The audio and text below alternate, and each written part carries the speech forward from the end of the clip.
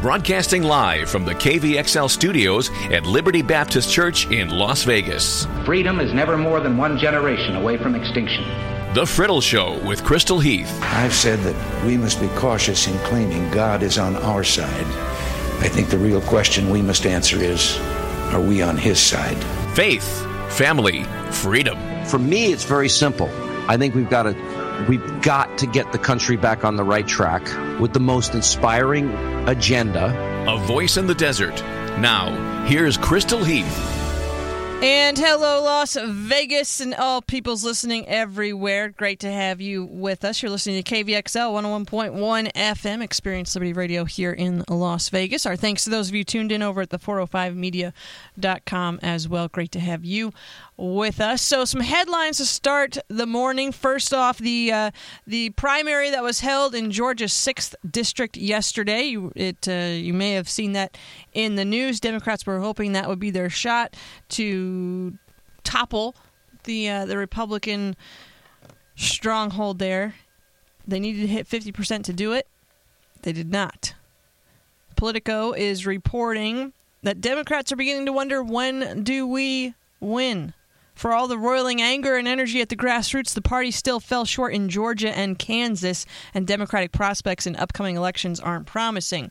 As it became clear late Tuesday evening that Jon Ossoff would fall just short of the 50% mark in the first round of voting in suburban Atlanta's special election, Democrats back in Washington started leafing through their calendars and asking, when does the winning start? Ossoff's moral victory, capturing 48% of the vote in a conservative-oriented district, was welcome, but after two successive close-but-no-cigar finishes in House special elections in Georgia and Kansas, a new worry is beginning to set in.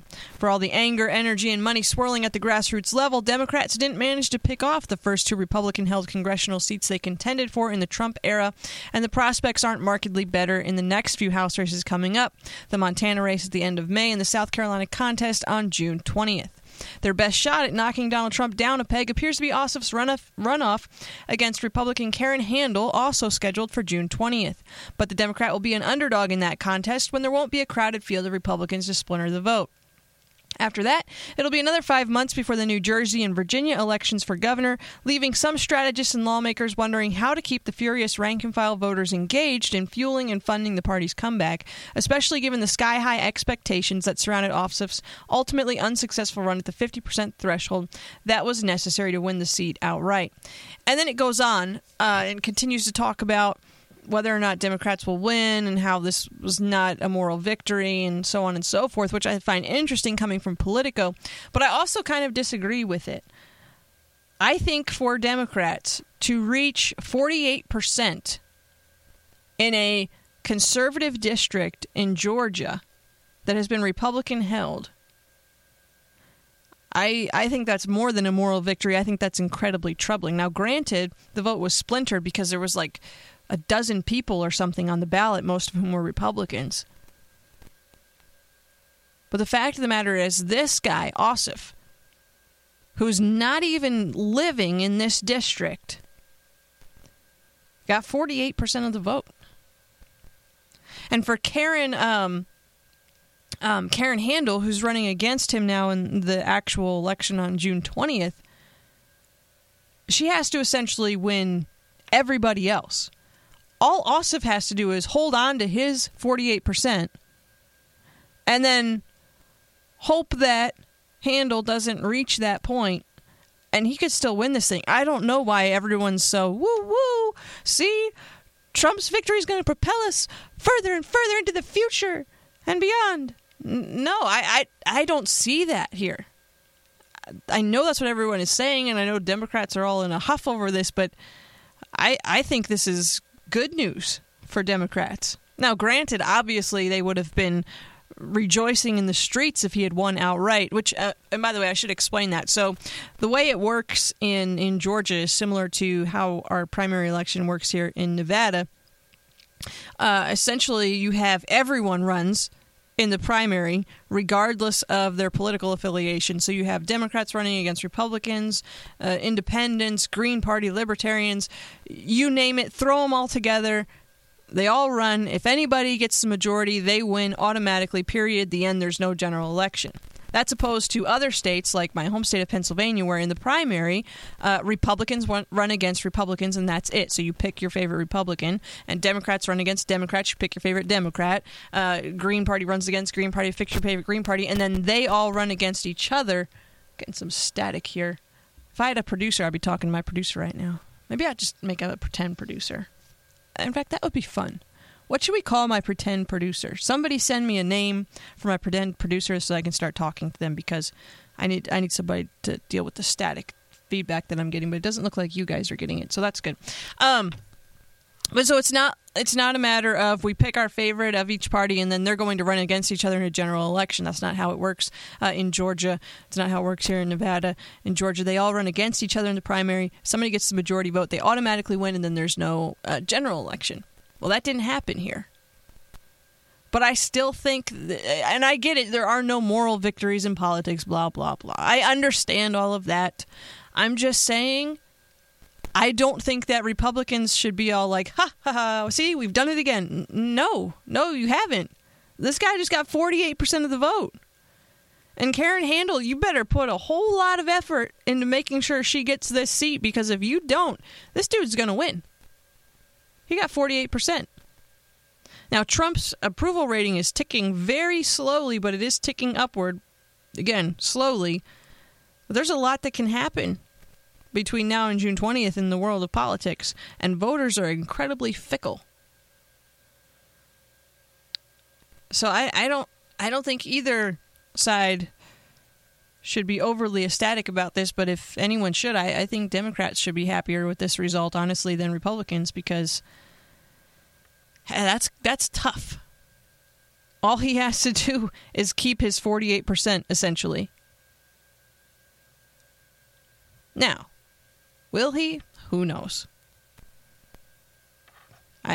Will more people turn out for the general? Probably, because it's going to get more high profile. But we'll see. We'll see. If you're in Georgia, you should get informed and get involved. Figure out who it is that most aligns with your values, and then you work your tail off for that person, because they're going to need your help. All right, so very sad story from Fresno yesterday. I'm sure you guys have seen this. This is from the Fresno Bee. 3 dead in Fresno shooting rampage. Suspect was caught and linked to a previous Motel 6 slaying. 3 men were killed Tuesday morning in a Fresno shooting rampage that police say was carried out by a man they had identified only hours earlier as the suspect in the fatal shooting of an unarmed motel security guard last week.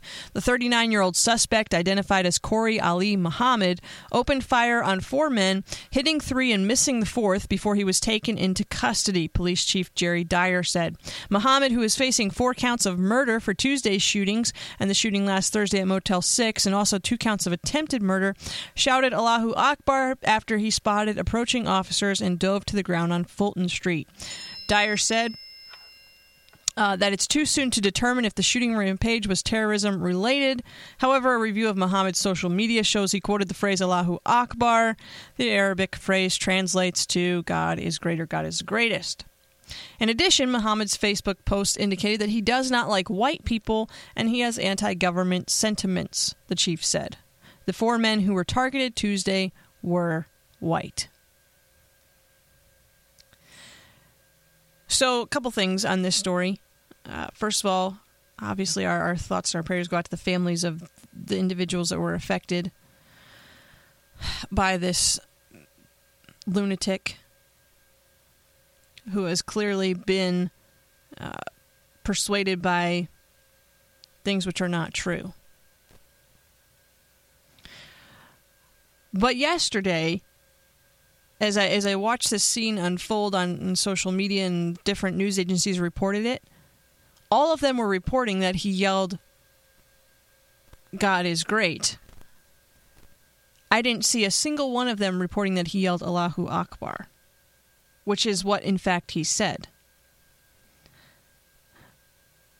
But that is the media attempting to formulate or reformulate your opinion on a story by misreporting it. Because if the media reports that someone yelled Allahu Akbar and then proceeded to shoot multiple individuals, what do you automatically suspect?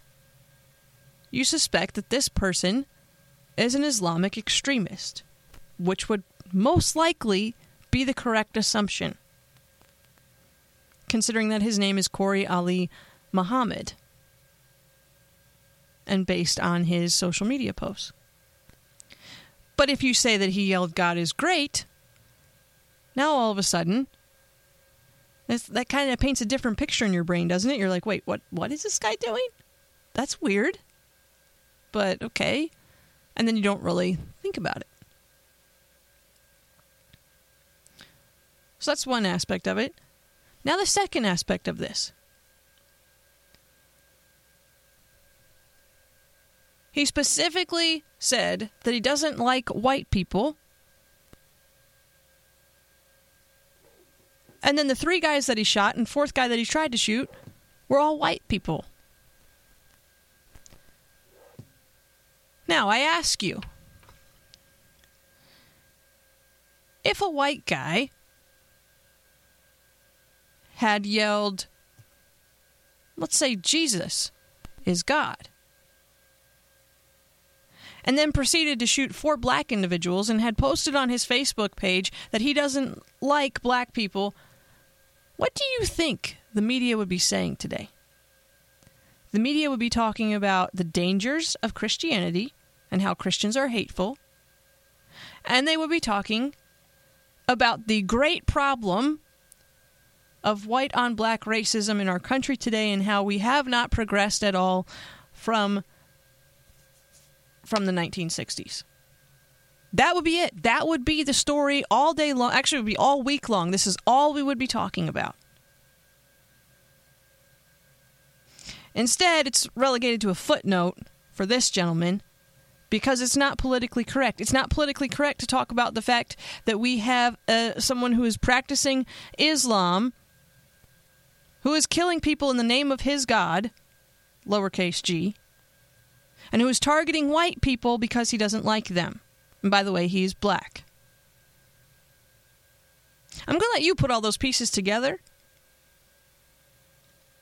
But clearly, we have a problem in this country with media narratives, which are very much dishonest and hypocritical.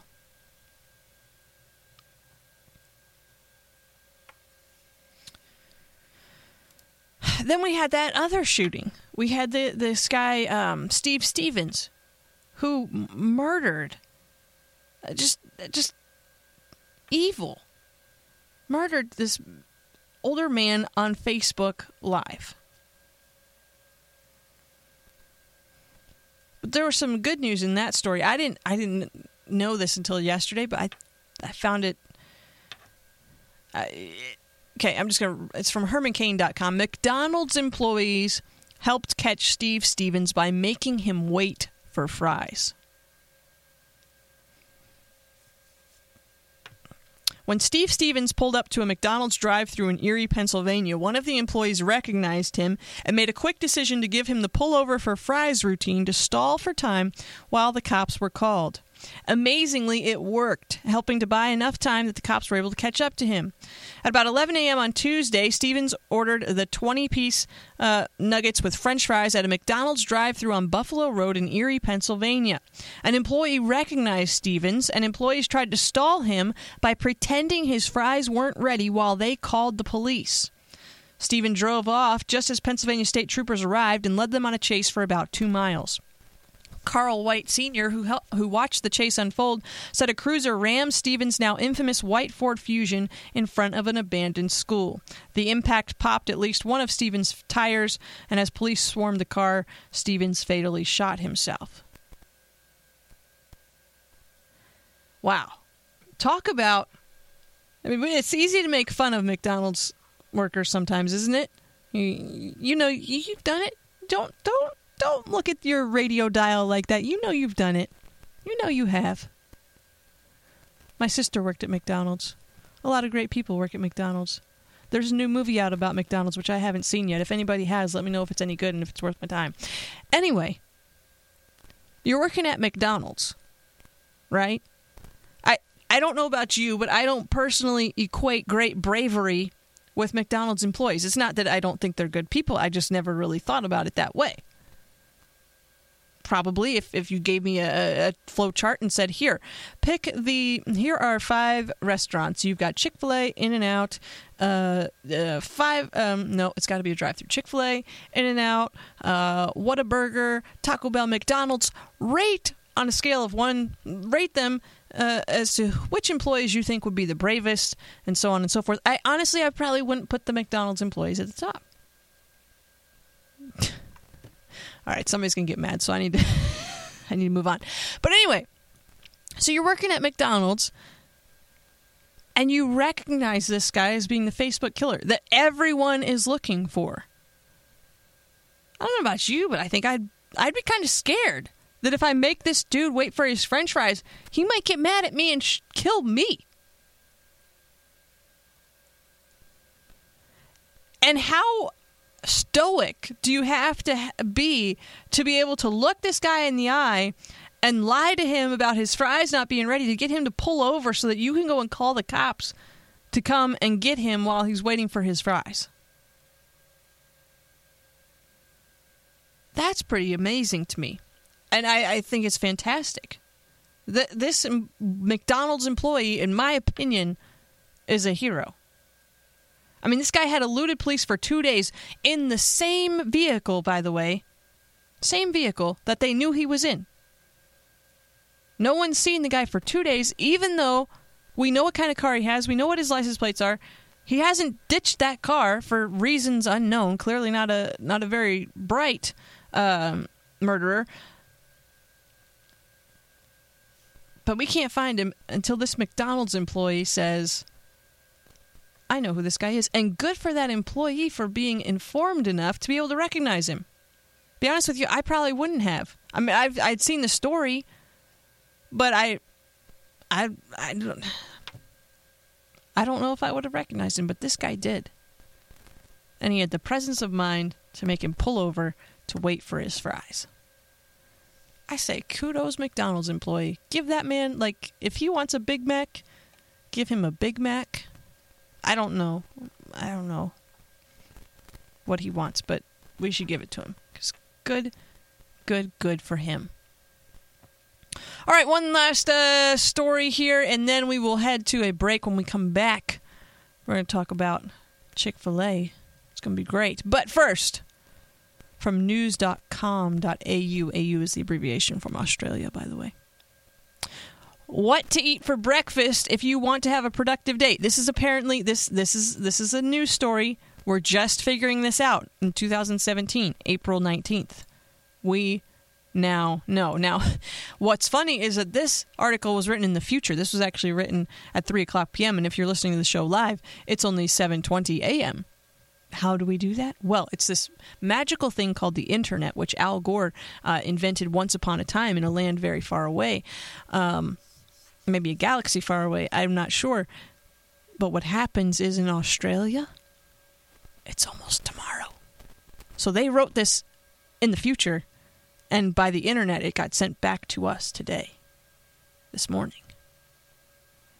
And if you're listening to the rerun of the show, then it gets all really confusing. So I won't even try to explain it to you guys. The saying goes that breakfast is the most important meal of the day, but apparently only if you eat the right thing. According to William Cole, who specializes in nutrition, what we should be eating first thing is a little unusual. He told Mind Body Green, I'm assuming that's some kind of magazine or online publication. They don't have a link, so I can't confirm it for you. That a breakfast crammed with fat is the key to maintaining energy levels throughout the day, and eating this way will make you more productive. So what does that mean food-wise? William said the best breakfast is an avocado, salmon, and 2 poached eggs served on a sweet potato. Oh, if you were here, you would just see me gulp. That doesn't sound great to me. Sorry to report there is no bread, no beans, and no sausage involved. He does advise toasting the potato, though. Well, that's good. I'm glad we're not eating it raw with our avocado, salmon, and poached eggs. I like poached eggs. Salmon, I like avocado.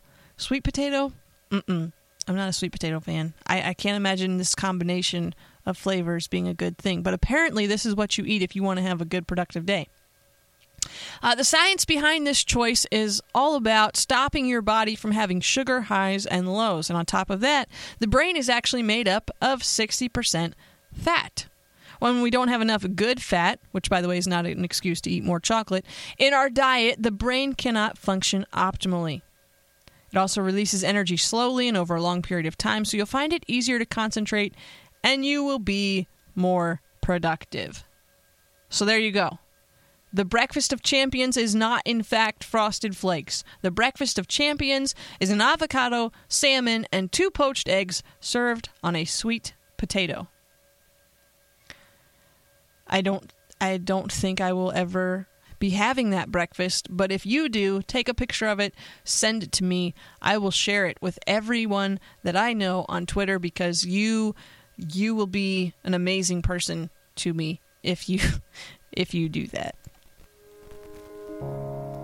And welcome back. You're listening to The Friddle Show on KVXL 101.1 FM Experience Liberty Radio here in Las Vegas.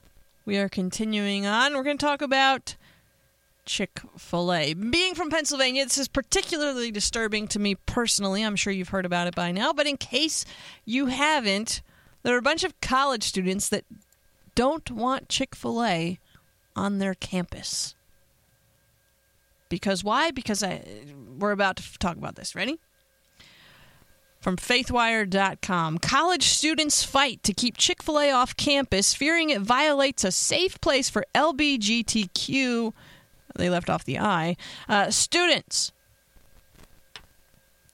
Some students at a private Catholic university in Pittsburgh, Pennsylvania, are apparently less than enthusiastic about the school's decision to bring popular food chain Chick-fil-A to campus next fall.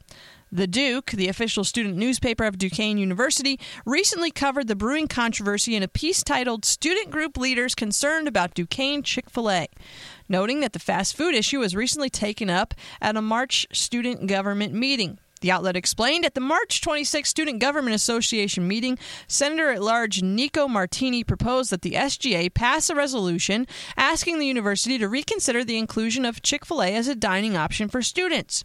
Chick-fil-A has a questionable history on civil rights and human rights, he said in a statement to the Duke. I think it's imperative the university chooses to do business with organizations that coincide with the university's mission and expectations they give students regarding diversity and inclusion. The SGA Senate did not pass any resolution, but agreed to consider an alternate resolution to vet the Chick-fil-A Express, which senators tabled for the April 9th SGA meeting to allow time to research the concerns. These comments reportedly came after the school announced on March 20th that a Chick-fil-A Express would be included in dining options next fall, a decision that was apparently made based on student requests. It is unclear if the issue was taken up at the April 9th meeting, as was stated in the article. We haven't heard anything about it since then, really. More than 245 campuses around the country, including Catholic University, Penn State University, Drexel University, and the University of Pittsburgh, have successfully brought Chick-fil-A onto their campuses, and more are doing the same in the next several years. Scott Richards, Executive Director of Auxiliary Services, said in the March 20th announcement. Now, our students will have the opportunity to enjoy the brand on our campus instead of having to travel to Oakland or the suburbs. Clearly, not everyone was so enthusiastic. Martini purportedly isn't the only person with concerns either, as the Duke reported that the president of Lambda, a gay rights campus group, also has concerns about the restaurant's planned presence, worrying that the safe environment and safe place the organization has worked to create on campus could be in jeopardy. Student Government President Olivia Erickson said that the governing body will look into campus concerns over Chick-fil-A by gathering student opinions on the matter, according to the article. The piece did not, however, note that some students, even those who support same-sex relationships, are fine with Chick-fil-A coming to campus and see the restaurant's presence as a good thing. While the article only attracted 11 comments, the majority favored the fast food change. All right. Are you ready for my take on this? It's Chick-fil-A. It's chicken. If chicken makes you feel unsafe, Well, I mean, if you grew up with roosters, then I understand. If you didn't grow up with roosters and chicken makes you feel unsafe, there are some other things that we should be talking about. Okay? Many other things, in fact. But let me point out 3 things, all right? 3 things. Number 1, no one is forcing you to go eat at the Chick-Fil-A Express if it comes to campus. In fact, there are a variety of options, both on campus and off campus, where you can eat. Are you ready? Duquesne University currently offers 11 locations where students can dine. They've got a salad place, a burger place, an Italian place, an Asian place, a pizza place, a wraps place, a deli place. They have the Hogan Dining Center, the Campus Market, the Incline, the Options Food Court, the City View Cafe, Starbucks, Coffee Tree Roasters, Rockwell Market, Campus Market Express, Freshens, and the Red Riding Bar and Grill. On campus. Off campus, in the general area of Duquesne University, meaning you can easily get there if you would like to. You've got Subway, Red Ring Restaurant, Brown Bag Deli, the Super Bowl, how original, Salad Cafe, Capitol Grill, Chinatown Inn, Blue Line Grill, The Commoner, The Carlton, Buford's Kitchen, Cafe Fifth Avenue, Hong Kong Express, Uptown, Mitchell's Restaurant, Crafted North, TGI Fridays, Primati Brothers, Grant Street Tavern, Tian China Walk, Grand Concourse, Lydia's Coffee House, Bigelow Grill, another Subway, Pizza Milano, Brugger's Bagels, Terrace Room, Crazy Mocha Coffee, Eddie's, Storm's Restaurant and Catering. Over 200 places. So many places I can't read off campus, but in the general area. And all those ones I mentioned are less than half a mile from campus. Most of them less than quarter of a mile, meaning easy walking distance. Not to mention your 11 places on campus that you have to choose from. So no one's saying just because Chick-fil-A comes doesn't mean you have to eat every meal there, let alone any meal there. There are plenty of options for you. But what I specifically want to point out right now is, did you catch that Starbucks is on the list as being a restaurant that is on campus currently at Duquesne?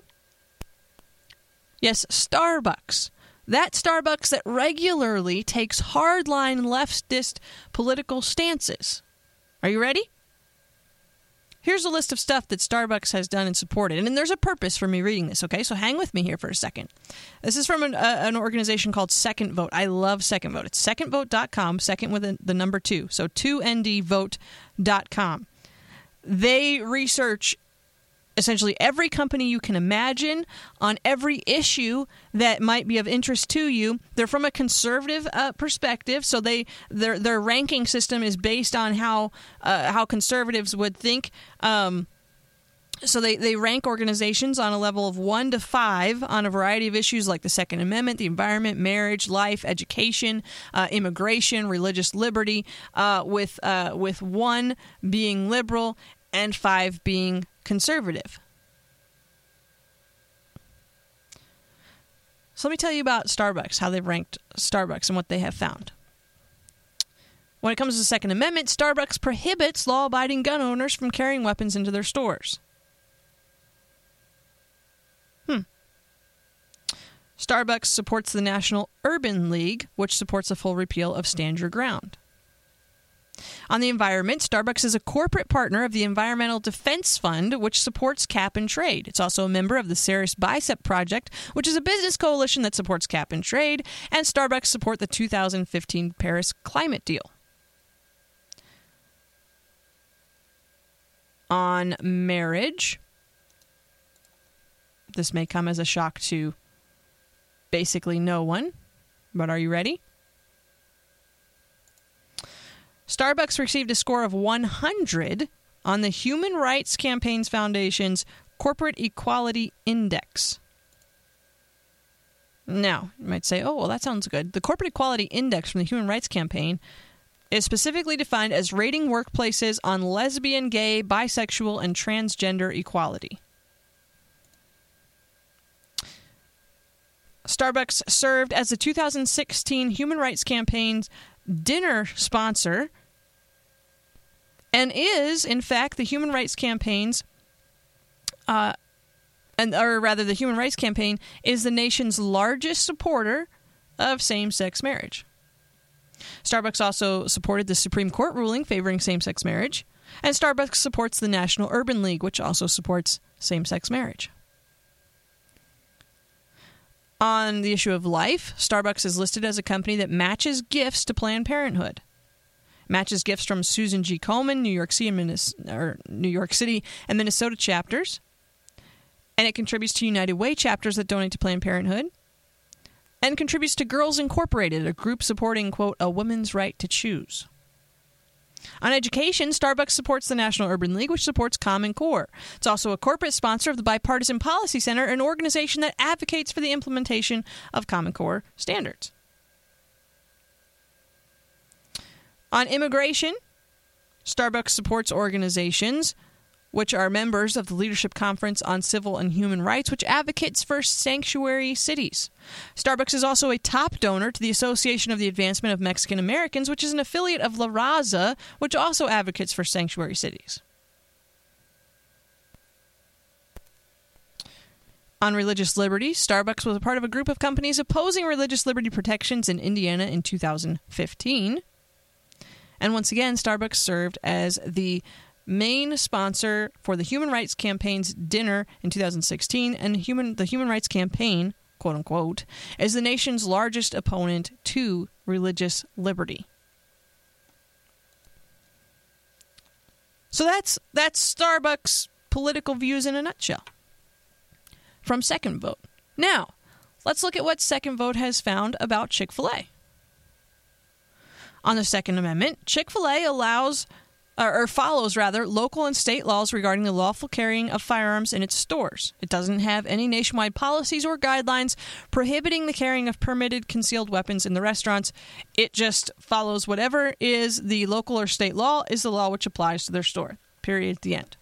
On the environment, no information is found to indicate advocacy for or against environmental issues.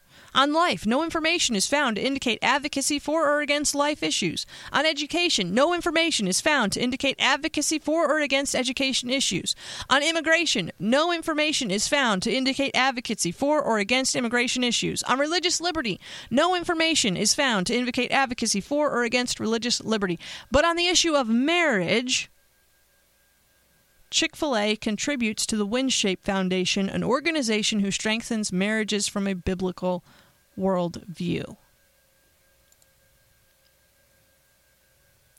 So for Chick-fil-A, Second Vote has found no information on a plethora of political issues. The only thing that we know for a fact is that Chick-fil-A supports an organization which supports the biblical definition of marriage, period.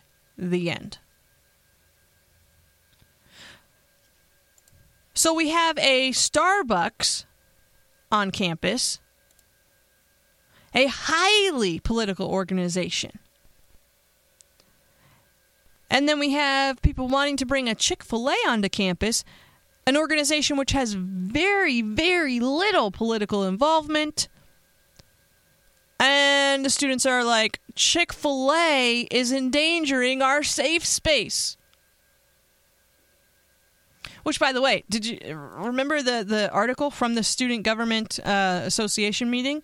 The reason they have a problem with Chick-fil-A is because they say they have a questionable history on civil rights and human rights. My question is this then. If Chick-fil-A endangers a safe place, how then does Starbucks also not violate a safe space? I mean, I'm guessing that there are a few people at Duquesne who are pro-life and who maybe don't support Common Core and maybe they support gun rights, and yet somehow these individuals manage to coexist with a Starbucks on the same campus as they are. I mean, imagine it. They can survive and even thrive in the same place as an organization that doesn't agree with their political beliefs. They might even purchase their products so they don't agree with everything Starbucks stands for. Or they may choose not to buy from Starbucks due to their political differences. I mean, it's almost like freedom or something. Chick-fil-A shouldn't be any different. No one's forcing you to go there. You have a lot of options. And apparently, based on the fact that Starbucks is also on campus, it is possible to exist in the same general portion of the globe as an organization with whom you disagree politically. Earth-shattering truth right there. I know. If it takes you a few minutes to process that, I'll wait. Actually, I won't, because I don't have time to wait. But you can listen to the podcast on iTunes or SoundCloud if you would like to rehear that segment. So that's number one. No one's forcing you to go to Chick-fil-A if it comes. And number two, if you choose to go and eat more chicken, when you walk up to the Chick-fil-A Express, I don't know if you're aware, but there's not going to be a sign posted somewhere that says, "We hate gay people." I guarantee it. Walk into any Chick-fil-A in America and you will not see any signs that say they hate gay people or that only straight people are served there, or you're not going to find that employees are told to turn off their signature politeness and smiles based on your sexual persuasions. It doesn't happen. So it seems then that this is a much, much more problematic thing for students. The problem is on the student side, and it's not on Chick-fil-A side. Chick-fil-A isn't forcing you to eat your food, and they treat you exactly the same regardless if you're gay or straight. They have no signs up saying negative things about you. So how exactly does having a Chick-fil-A on your campus violate your safe space? Because once upon a time, their owner said something you disagree with? Because they hold a different view about marriage than you do? I mean, this is going to completely cripple your ability to function as a human being and to complete your college studies? Newsflash. If that is, in fact, the case, then you shouldn't be in college, my friend. Period. Get out. You need to move somewhere far, far away, build yourself a tiny house, and grow your own food, because if people having a different opinion than you makes you not be able to do life, then you're never going to be able to do life. But if your problem is that people say that the gay lifestyle is sinful and you don't like that, well, that's another conversation. But Chick-fil-A itself is an organization that's supporting traditional marriage, and that's what we're talking about today. Which, by the way, brings me to my third point. So point number one, no one's forcing you to go eat food there. Although, based on everything else that I read about your on-campus dining, it would probably be a good option for you. Number two, there's zero hate being generated by the Chick-fil-A Express if you do go there. There's no signs, no nasty employees. And number three, this is not only a private school, Duquesne University, it is a Catholic school. A Catholic school. And what I find ironic is that this student body senator who proposed the resolution to have Chick-fil-A not come to Duquesne, his statement said, "I think it's imperative the university chooses to do business with organizations that coincide with the university's missions and expectations." Do you realize you attend a private Catholic school? I mean, last time I checked, private schools are, private. And they can choose to support one particular ideology over another if they want to. And it's a Catholic school. And the Catholic Church, to this point, has been an ardent supporter of traditional marriage. So the very fact that you're attending a Catholic school should be an affront to all your sensibilities if Chick-fil-A is that offensive to you. Do you get what I'm saying here? You're going to a Catholic school. The Catholic faith is opposed to same-sex marriage. In fact, it makes really no qualms about this issue if you look at it from a historical perspective. We have pope after pope after pope that has talked about this. CNSnews.com has a piece. Saint Pope John Paul II and Pope Benedict on gay marriage. Clear and emphatic opposition is a duty. That's a quote. In addition to Catholics in general having a duty to clearly oppose homosexual marriage, a Catholic politician, quote, has a moral duty to express his opposition clearly and publicly and to vote against such unions, and if it is already is the law, the politician still must oppose it and has a duty to witness to the truth. The common good requires that laws recognize, promote, and protect marriage as the basis of the family, the primary unit of society, said Pope John Paul II and Pope Benedict in the March 2003 document Considerations Regarding Proposals to Give Legal Recognition to Unions Between Homosexual Persons. Legal recognition of homosexual unions or placing them on the same level as marriage would mean not only the approval of deviant behavior, with the consequence of making it a model in present-day society, but would also obscure basic values which belong to the common inheritance of humanity. The Church cannot fail to defend these values for the good of men and women and for the good of society itself. The letter begins by explaining that, quote, homosexuality is a troubling moral and social phenomenon, and especially so where gay unions are given legal recognition and include the possibility of adopting children. The considerations, it states, provide arguments drawn from reason which could be used by bishops in preparing more specific interventions for protecting and promoting the dignity of marriage, the foundation of the family, and the stability of society, of which marriage between one man and one woman is a constitutive element. No ideology can erase from the human spirit the certainty that marriage exists solely between a man and a woman, said St. John Paul II and Pope Benedict. Men and women are equal as persons and complementary as male and female, they wrote. Through marriage, a man and woman use the sexual faculty to become one flesh and potentially produce children. This is why a man leaves his father and mother and clings to his wife, and they become one flesh, reads the letter, adding that God, quote, blessed the man and the woman with the words, be fruitful and multiply. Therefore, in the Creator's plan, sexual complementary and fruitfulness belong to the very nature of marriage. Given the natural complexity between the man and the woman and the procreative potential of their union through marriage, there are absolutely no grounds for considering homosexual unions to be in any way similar or even remotely analogous to God's plan for marriage and family. Marriage is holy, while homosexual acts go against the natural moral law, states the letter. And it goes on. It's very, very clear, the Catholic position on this issue. And some would argue, well, it doesn't matter what Pope John Paul II or Pope Benedict had to say because now we have Pope Francis and he is more lenient on the issue and so on and so forth. Well, let's talk about that for a second.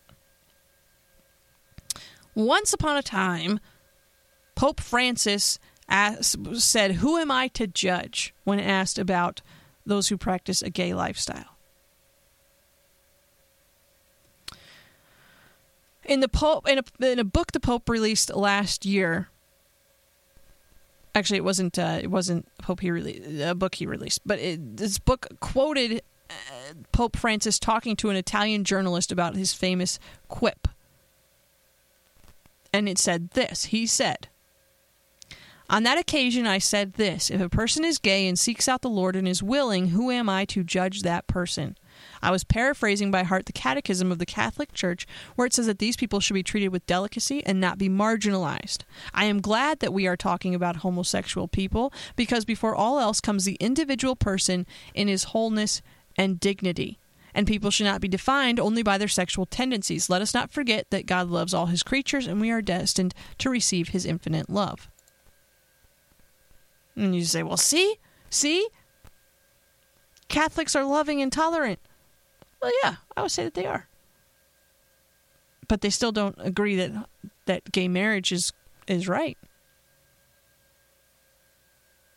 Pastor Josh Tice, if you live out in Las Vegas, well, regardless, you can, I don't remember what the title of it is. It's a question and answer session. You can go watch it on Southern Hills Vimeo.com, which is like vimeo.com/ I think it's SH Baptist maybe. But you can Google it. But Pastor Josh Tice has an excellent sermon where he talks about this issue. He talks about identifying an individual, or identifying the individual, rather than labeling an individual. Because we should not be identified by or identify others by their sin. You're not a gay person, you're a person. If my inclination is toward laziness, I don't introduce myself as, hi, I'm lazy. No. And I don't parade around with lazy pride signs. That's not how it works. It's simply something in my life that I work on, but it doesn't define me. And I believe that's where Pope Francis is heading with his remarks. And I could be wrong, but I think that what he's saying is we have a responsibility to recognize individuals as individuals. Red, yellow, black, white, gay or straight, adulterer, thief. Each of us is a sinner in need of Jesus and reconciliation with God, and it's that simple. That doesn't mean that we have to embrace the sin or encourage the sin or be okay with the sin, but it does mean we have love for those who commit sin, just as Jesus loved sinners. And we don't have to support gay marriage to show Jesus' love to those who are involved in a gay lifestyle.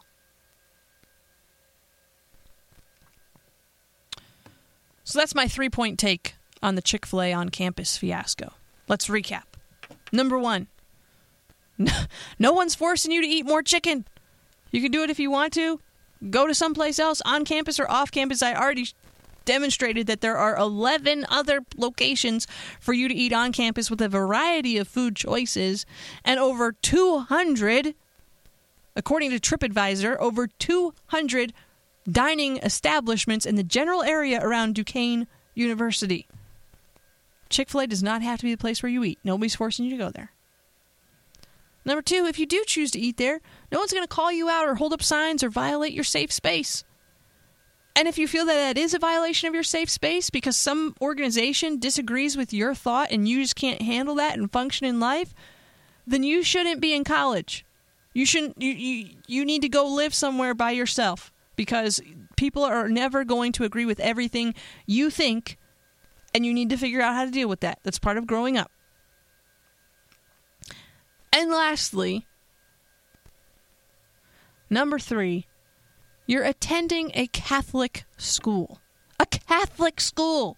If Chick-fil-A is offensive to you because they support traditional marriage, you need to take a step back and look around you. You're at a Catholic school. You are literally saying you want the university to do business. This is in your statement. You want the university to do business with organizations that coincide with the university's missions and expectations. Well, guess what? You're at a Catholic school. Catholics support traditional biblical marriage. You got way bigger problems than Chick-fil-A if you can't associate with an organization that supports traditional marriage, because that's the school you go to. So maybe that publicly funded university was the way for you to go after all, if you got a problem with traditional marriage. And that's my take on that issue. Yes, I've been sitting on that one. I've been sitting on that one for a couple of days. Could you tell? Join us for church tonight, 7 p.m. here at 6501 West Lake Mead Boulevard, Liberty Baptist. We're right across from the Best Buy and the Best of the West shopping plaza. Actually, we're not right across. That's kind of a lie. We're like kitty corner to it. Where did that phrase come from? I need to look that up. We're going to find out. 7 p.m., though. You should join us. If you're doing our continued discipleship program, that will resume this evening, so be sure to bring your workbook along with you. And then join us Sunday morning at 9:30 or 11:15. We're back to our regularly scheduled services and connections or Sunday school classes. So if you usually come for 8:30 class, that will resume this Sunday. We will not have an 8 a.m. service. We're back to 9:30 and 11:15. So be sure to join us for church on Sunday. Bring your friends, your family, your kids with you. We don't yet have a pet nursery, so you would want to leave the dogs and cats and things at home for now. Maybe eventually we'll progress to that point, but at this point we don't. But bring your kids. We do have programs for your kiddos, and kids and adults, all ages. Everyone is welcome. We would love to have you with us. And that's all the time that I have left for today. I appreciate you being with us. Being with me specifically, because really all I know is that you're listening and I'm here, so it could be just the two of us. I don't know. It's like, so thank you for being here with me, because I'm the only one here until we come up with a name for my fake producer, which I'm taking votes on. If you have a name for my fake producer so I can start referring to the producer that I speak to randomly at times that doesn't exist, you can let me know what you think. And I'll pick the best name. And that way when I have issues like my static happening earlier, I can just blame the fake producer. But for now, we're going to go out to Charles Billingsley with Jesus, Only Jesus. Hope you have a fantastic day, and hope you'll join us again tomorrow. Same time, same place, here on KVXL 101.1 FM Experience Liberty Radio from Liberty Baptist Church in Las Vegas.